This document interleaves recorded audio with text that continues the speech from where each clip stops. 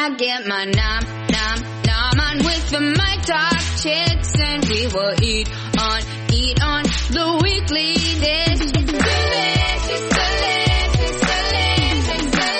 I get my nom on with my top chicks, and we will eat on the weekly dish. Yummy.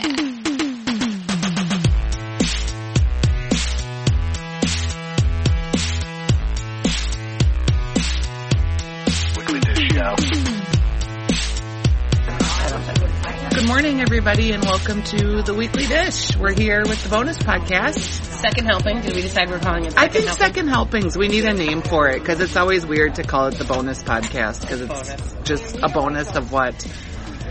We are in the small town within the city environment this morning. Right. Again at Keys Cafe. It's very convenient to the radio station. Right. Just the one off of University. Of course, there's a bunch of Keys all over the city, all over the metro. But it's a totally family-run operation. I don't know if this is what the original one. I feel like the original one was on Randolph. Or is this the one on Randolph? No. I think this is the original. You do? Yeah. I'm sitting underneath a picture of Barbara Hunn, who is the founder. It was her family restaurant, and she still works. It was on Raymond. This is Raymond. This is the original. So there you go. Do you know I'm still working on my St. Paul streets? You know what I mean? Like, sometimes... I live here, and I am. People will say, like, oh, I live on... Well, I was just going to say where I live, but I live over on a certain street in St. Paul, and I'll say, like, oh, I live on so-and-so. And someone will be like, oh, I live on the same first street and then a different second street, but I have no context to where that is. It could be a block away or 20 blocks away. I know. I need, like, a main thoroughfare to start and then be able to kind of, like... But St. Paul, I didn't grow up driving around in here. And that was that is, and it is such a little town city, you know what I mean? Like with a lot of windy things and neighborhoods, and that's kind of hard. When people say to me, you know, it's over by blah, blah, blah, I say, give me a restaurant. Yeah, I do too. Because if they tell me a restaurant, then I'm like, oh, okay, I know where that is. Well, like, you used to live, I think I can say, you used to live on Edgecombe. Yeah. And that was for me. By the Frisbee golf course. That for me was like, okay, I know Hanson's on Edgecombe. Like, if I have to orient things from there, you know. Yeah. And then for a long time, I was, my ex-husband played hockey, so we would go to the hockey arenas, and then I would know neighborhoods by the hockey Yeah, because there's an arena right over there. Yeah, so. That's funny. Is that funny? And Edgecome's a weird road because those are the cops. We were trying to decide if you have to put money in your meter if you're here before 8 a.m. in St. Paul. The answer is no, but after 8 a.m. the answer is yes. And then we thought there wouldn't be any cops, but there was a cop car on the street, and I thought, that guy's not going to be, they're not meters. Ticketing. No, they're here having coffee and breakfast, so. And I don't think those kind of police can write tickets. I don't know. I got 2 tickets this week already, by the way. You did? Yes. Why are you not using the parking I lot? am. What is your problem? I was at Spy House, and I was 6 minutes late, and I got a ticket. And then I was at a different... it's over by where my office is. It's terrible. So you didn't... So, like... Yeah, because you're thinking 6 minutes you can make it to your... Yeah, I was in a meeting, and I underestimated the amount of time, which I always do. And then I did it again a couple days later in a different location. So, yeah, that's $90. That's just paying for parking, basically. Right. Well... There it goes. Anyway, so we've covered streets, we've covered parking. This is why you tune in, right? In the mornings for us, we're not exactly the most focused until we have had a lot more coffee, I think. I was saying that I went to the New Standards holiday show last night, and I went to Butcher and Boar. Yeah. Lovely. Really lovely. They've had just a lot of different things happening there. I mean, like, they've gone through a couple chefs. I don't remember even who the chef is right now. It was good. Yeah. It was good. It was, the long bone was good. That's like this gigantic rib, and it ends up being a hunk of this just delicious shellacked, kind of crispy glazed pot roast is probably the best way to describe it. The buffalo Brussels sprouts never disappoint with the side of ranch. Right. I love those. That's one of my favorite dishes. What else did we have? Oh, we had the wood-fired oysters. And the sausages. You went, like, classic. Like, it has been there for so long, and they have new chefs and all new food, and I just like those ordered the same things you always do. And I like the slaw that comes with the sausages. It's kind of a limey, crispy, southwestern slaw, almost. Yeah. I had a jalapeno margarita. It was very good. But you didn't do anything new from like their new offerings? No. Because, a lot of them had wine in it. They had like they described it as a chowder that had big pieces of seafood in it, and it had a vermouth sauce, white sauce, which my husband's allergic to wine, so we were kind of all eating family style, so nothing with wine. Though I have to say my daughter had a old-fashioned that was this like after-dinner drink old-fashioned. It was black, and it was thick, like syrup almost. I mean, not quite syrup, but it had a thicker viscosity to it. Thank you. And your toast will be right out. Great, thanks. Little breakfast has arrived. It's a massive cake. Yeah, feel free to eat some. So anyway, it was a really beautiful drink. It had amaro it was syrupy, and bitters. Though, you say. That sounds so weird. Kind of thicker. And it was pure black. Oh, it was good. Really good. Oh, and you know what else? What?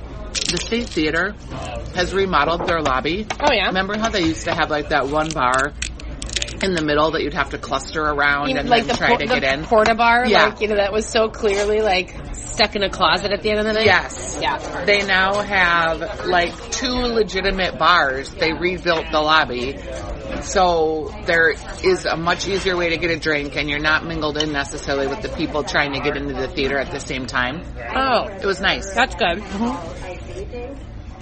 Yeah, what is it about theaters that can't do lobbies? I mean, like, I don't think they were I mean, that's an old theater. I don't think in the day they intended to have, like, drinks. You know what I mean? Yeah, I suppose they didn't want you drinking or bringing drinks into the actual theater itself. So I don't think it was really, like, set up for it. I mean, Pantages has a pretty good, it's done. Pantages has it's just mushy. It's a little mushy. Yeah, it's alright. It's Keys. I don't know, that's how I feel about it. I feel like I don't actually think like anything's going to be superb here. But that's the thing. Sometimes you need food that doesn't, I mean, we all agree on breakfast food in particular. Right. Oh, I had the best cavatelli, is that how you say that? At Red Rabbit this week, I have to say. Yeah. It has, I'm crazy about their homemade sausage. Anytime they put it in anything, it's so good. Really? Yes. It's like this white wine kind of buttery sauce with the sausage and then just the noodles and a hit of herbs. It's just fresh tasting and the sausage is so good. Yum. What? Did you eat any good things this week? No, we'll talk about that later. Okay. Let's talk about the thing we're going to talk about. Okay. Which is that we decided that we were going to... Here's the deal. The whole Lucky Cricket situation that's kind of been bubbling around town. You know, it's kind of been up and down and up and down. Thank you, ma'am.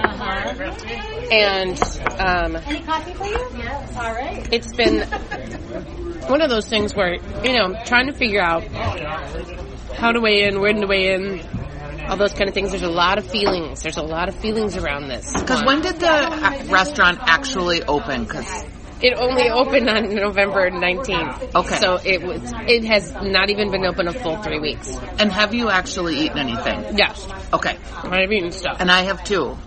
But the thing is, you know, all the controversy that bubbled up in the beginning, you know, it made basically national news the way that it was, you know, the controversy kind of surrounding whether or not, well, it actually all stemmed from the fact that Andrew Zimmern gave an interview to a young reporter at Fast Company. And that young reporter asked him a series of questions, and he answered with some pretty, I don't know. I mean, like, it was a pretty loose way of answering. I don't think he was thinking about what he was saying. He was kind of, you know, it was off the cuff, and he said some pretty bad things. It was sort of douchey. It was douchey. He was like, he basically said that he was going to introduce Midwesterners to real Chinese food, not the, you know, Leanne Chin and P.F. Chang version of Chinese food. And then he even went a little bit further and kind of dug himself a hole. Yeah. And I'll just say, I don't think what he said was awesome, but I think that it was just ham-handed and douchey and kind of, he should know better. Right. And I'll say that. And in the defense of the fact that I think it was a little bit of a setup in terms for sure. of the fact that it was an off-the-cuff video interview, but that also, they have been sitting on that interview for months, waiting, like knowing what they kind of had and knowing that it would be controversial. And I don't mind that, but it's a little gotcha journalism, which I feel is more Inquirer level than what I would say Fast Company would be. Right, who you think is like a legitimate business publication. Yeah, so I was a little surprised by that. But so the article came out, and he did his mea culpa, which I thought was well done.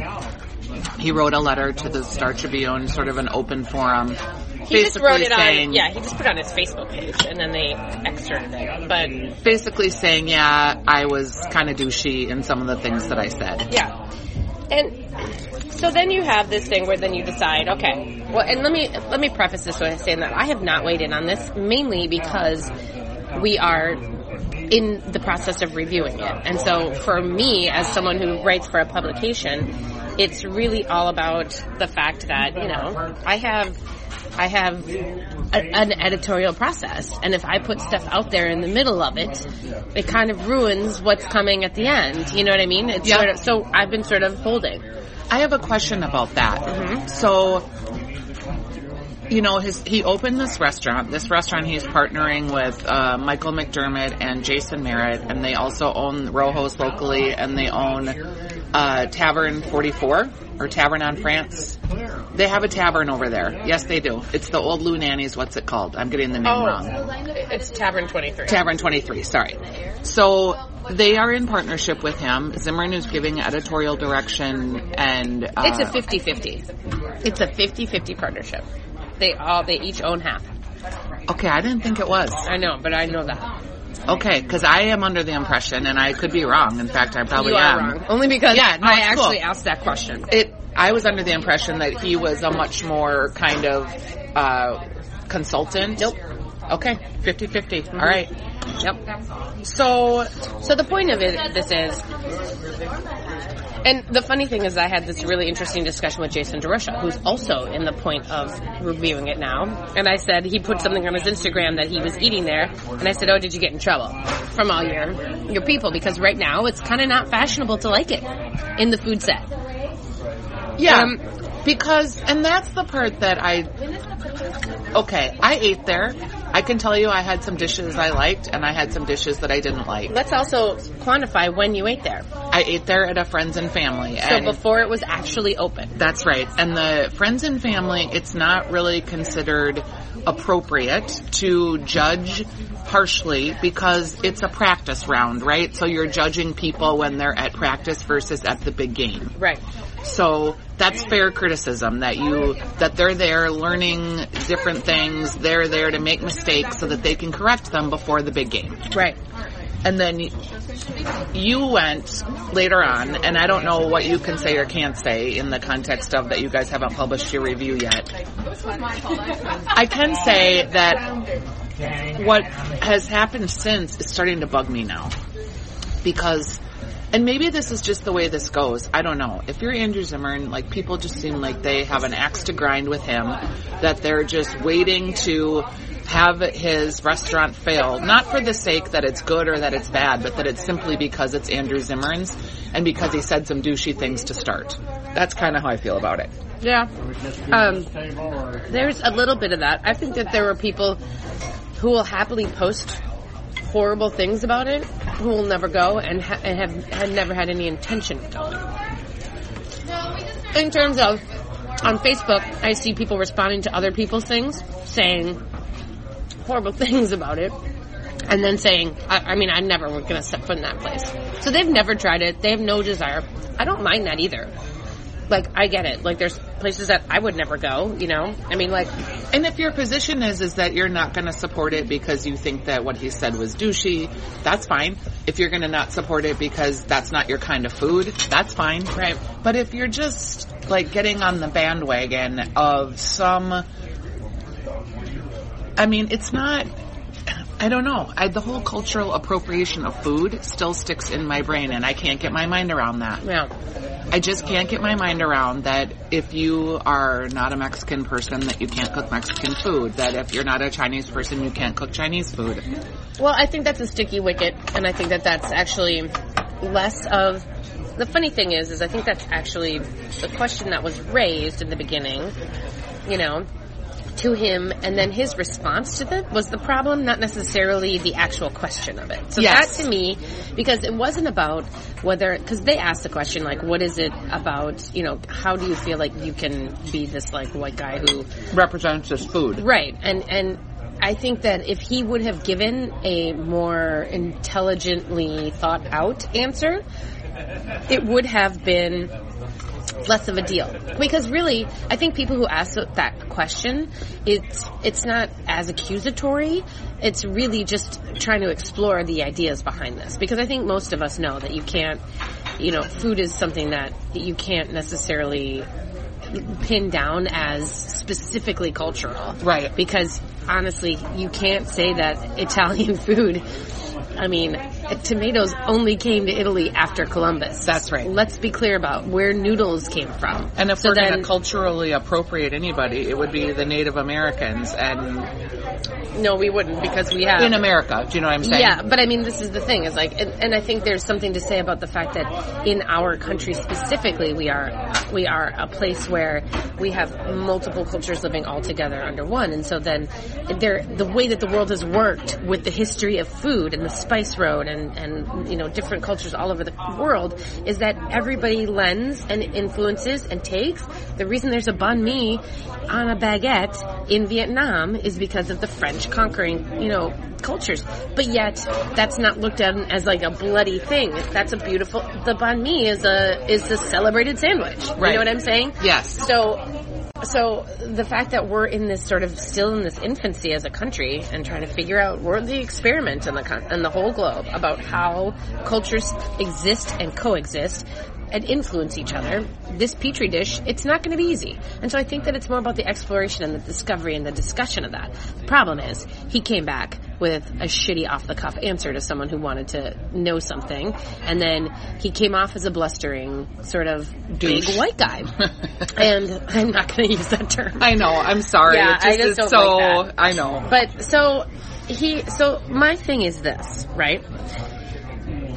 I don't think that there's such thing as a fair shake for this place for a lot of people. And that's my point, is that what happened is, so the reason that we're talking about this today is because a woman named Soleil Ho, who was just named, who's a local writer, but she's lived all over the country. She has a lot of great food writing. She's written for GQ and the New York Times and everything else. She's got a really social activist bend to her writing. She was just named the restaurant reviewer for the San Francisco Chronicle. Yep. Which is, we could talk about that in a whole nother aspect of which I'm so excited because that town needs her there doing that. Now, she already weighed in slightly on this before going to Lucky Cricket, just threw out comments that she's made, and people quoted a former thing that she'd written, and they called her for quotes during the initial kerfuffle.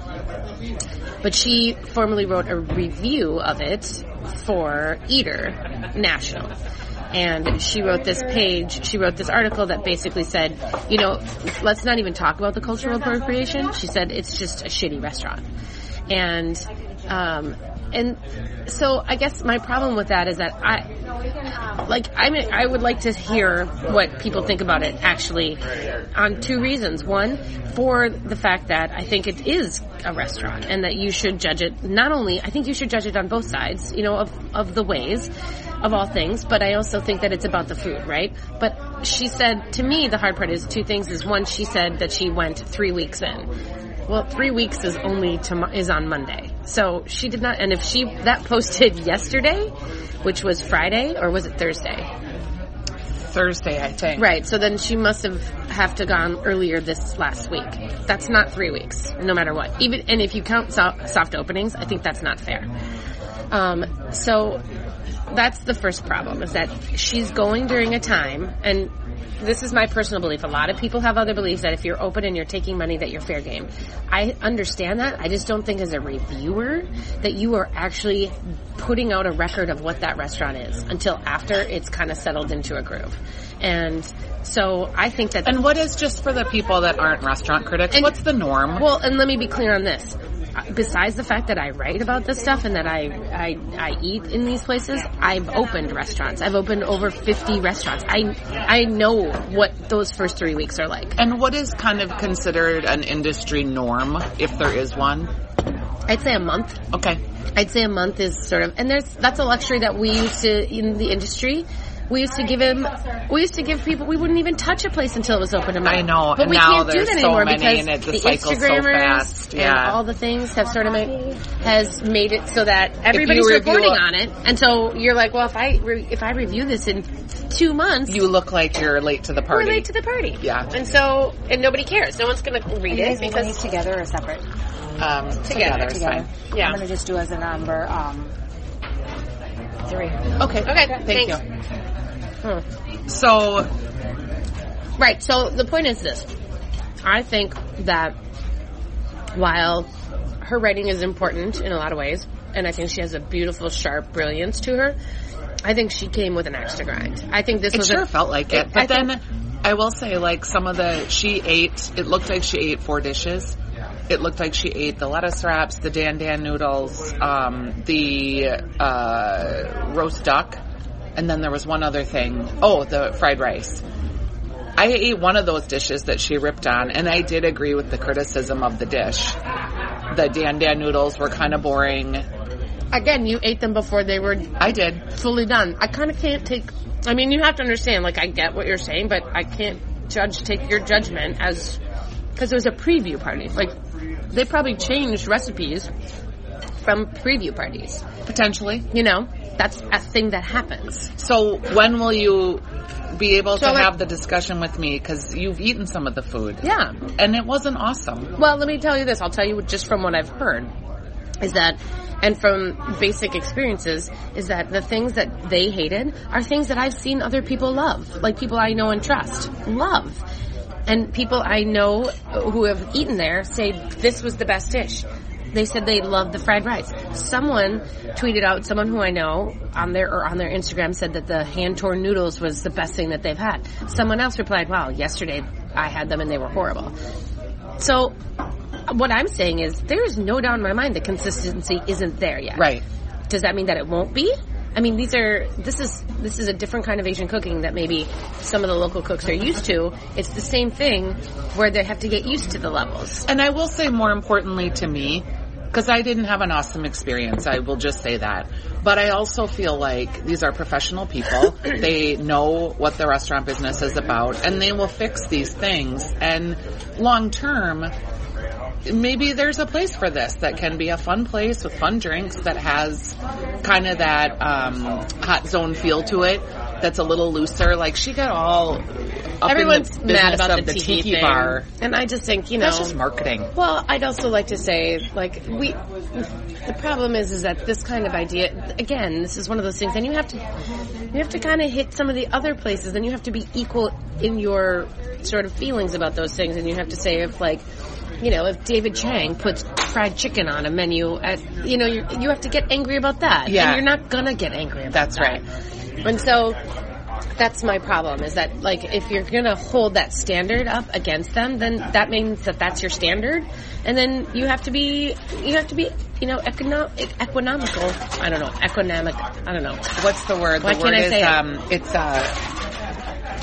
equal. Yeah. You have to have an equality about it. Right. So let me just finish, because one of the things that I want to make my own point through all of this, which I can make and which I'm thinking about writing. I just don't have time to, like, sit on the Facebook and actually monitor, like, meter out this discussion. But the reality is all these food kids, all these foodists, this elite set of eaters who are having this discussion mostly, this restaurant is not for them. That's right. And it never has been. That's he right. said it right out in the beginning. And all of them, this is what makes me the most angry. All of them who get so angry about the fact that he may have said that the Midwesterners need, they keep getting angry because they say, Midwesterners need Chinese food made palatable for them. Right. They're like, we're not a bunch of rubes and all this stuff. And I want to say, he's not talking to you.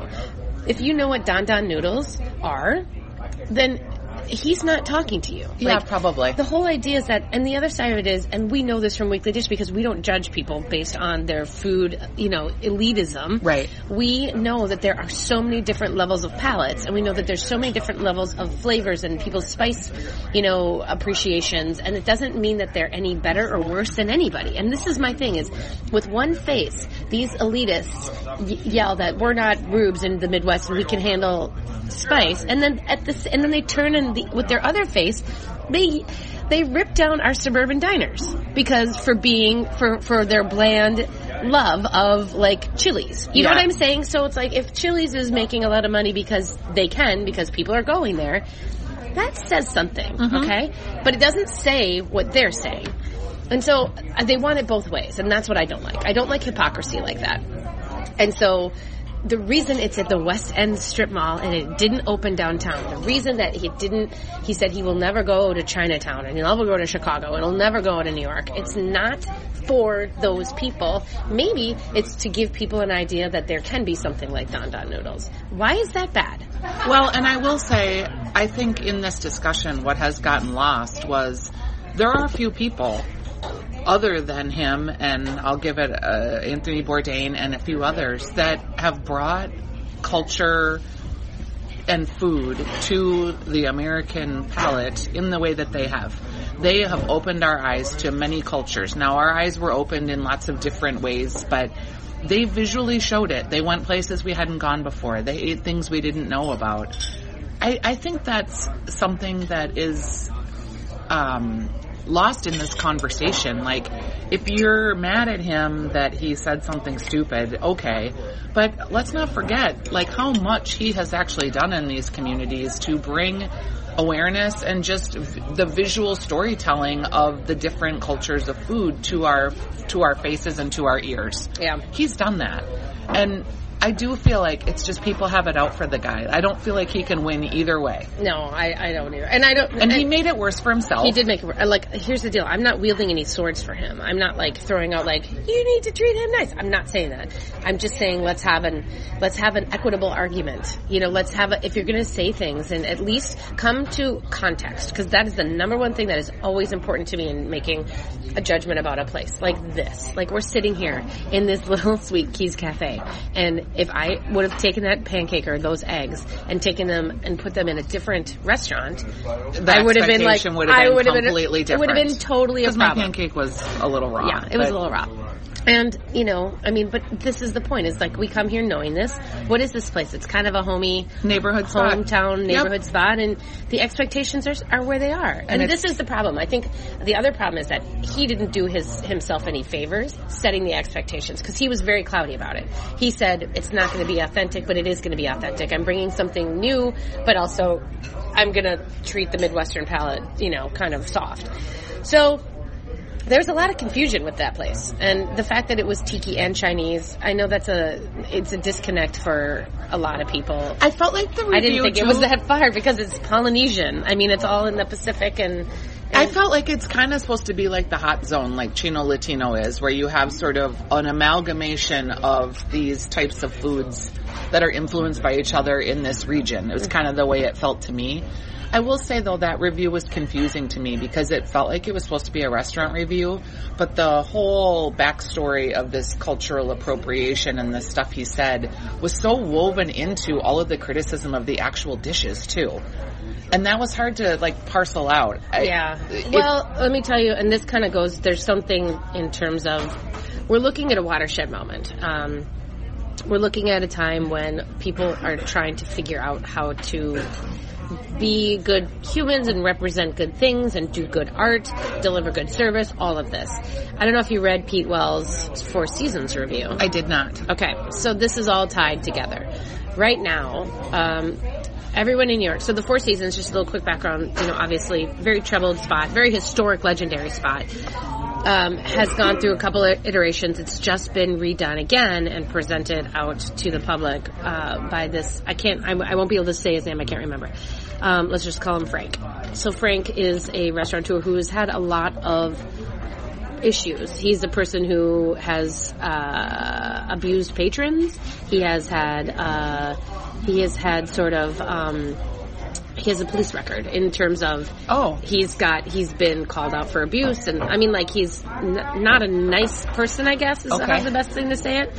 And so, but in the New York, we don't know this outside of, you know what I mean? Like, it's not our local restaurant, even though it's a nationally recognized restaurant.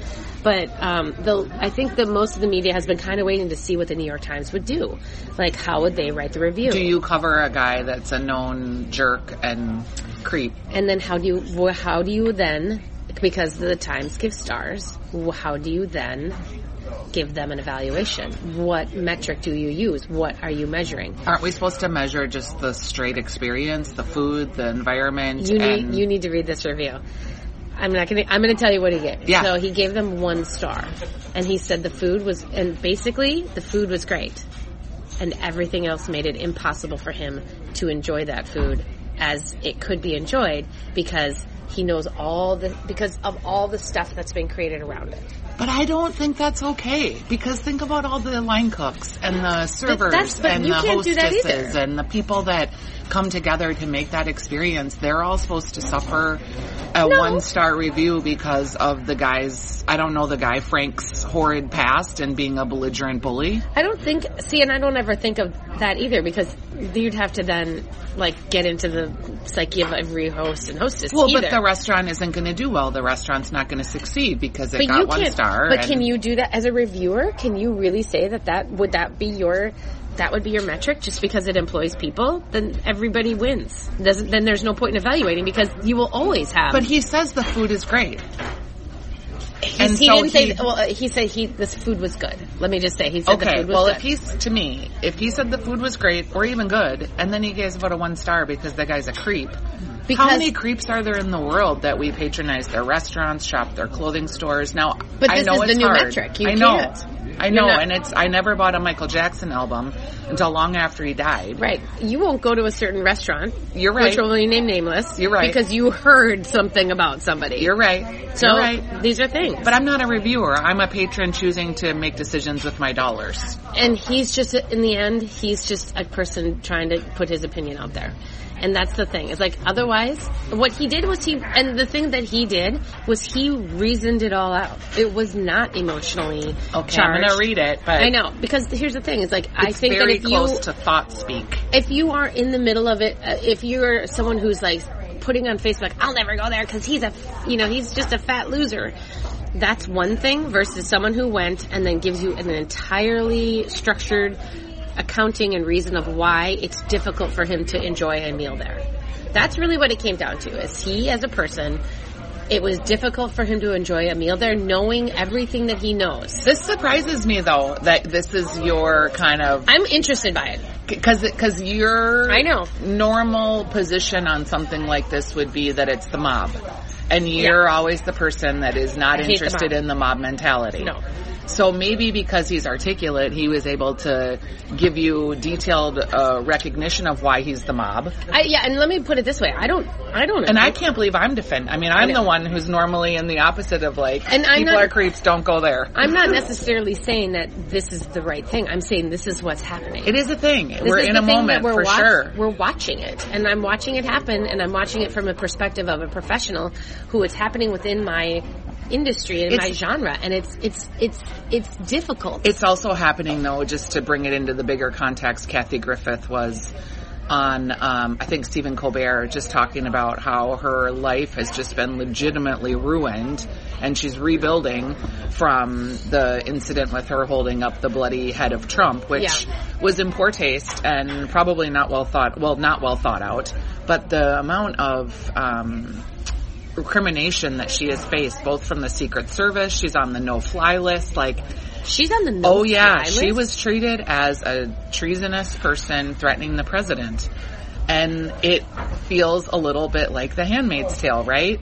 And then we have now Kevin Hart, who said some not so great things about his beliefs about gay people if his son was to be gay. Yeah.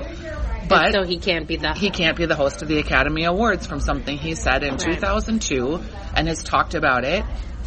And really, I mean, he wasn't besmirching all gay people. He was just saying his personal opinions with his son. That is his right. I'm a mom. But listen, I'm a mom of a gay kid. I don't agree with them. No. And plus, he's out there publicly making it funny to sort of make it terrifying to be gay. That is not okay. I'm sorry. That is the thing. I love Kevin Hart, and I watch his movies, but I've heard him do that stand up. I understand it. And I sat there and I looked at Jake and I was like, that's real bad. And he's like, yeah, that's real bad. And I get that it's real bad, but it's also like everyone has something that they've done and said that's stupid. I agree. And so I come back to this.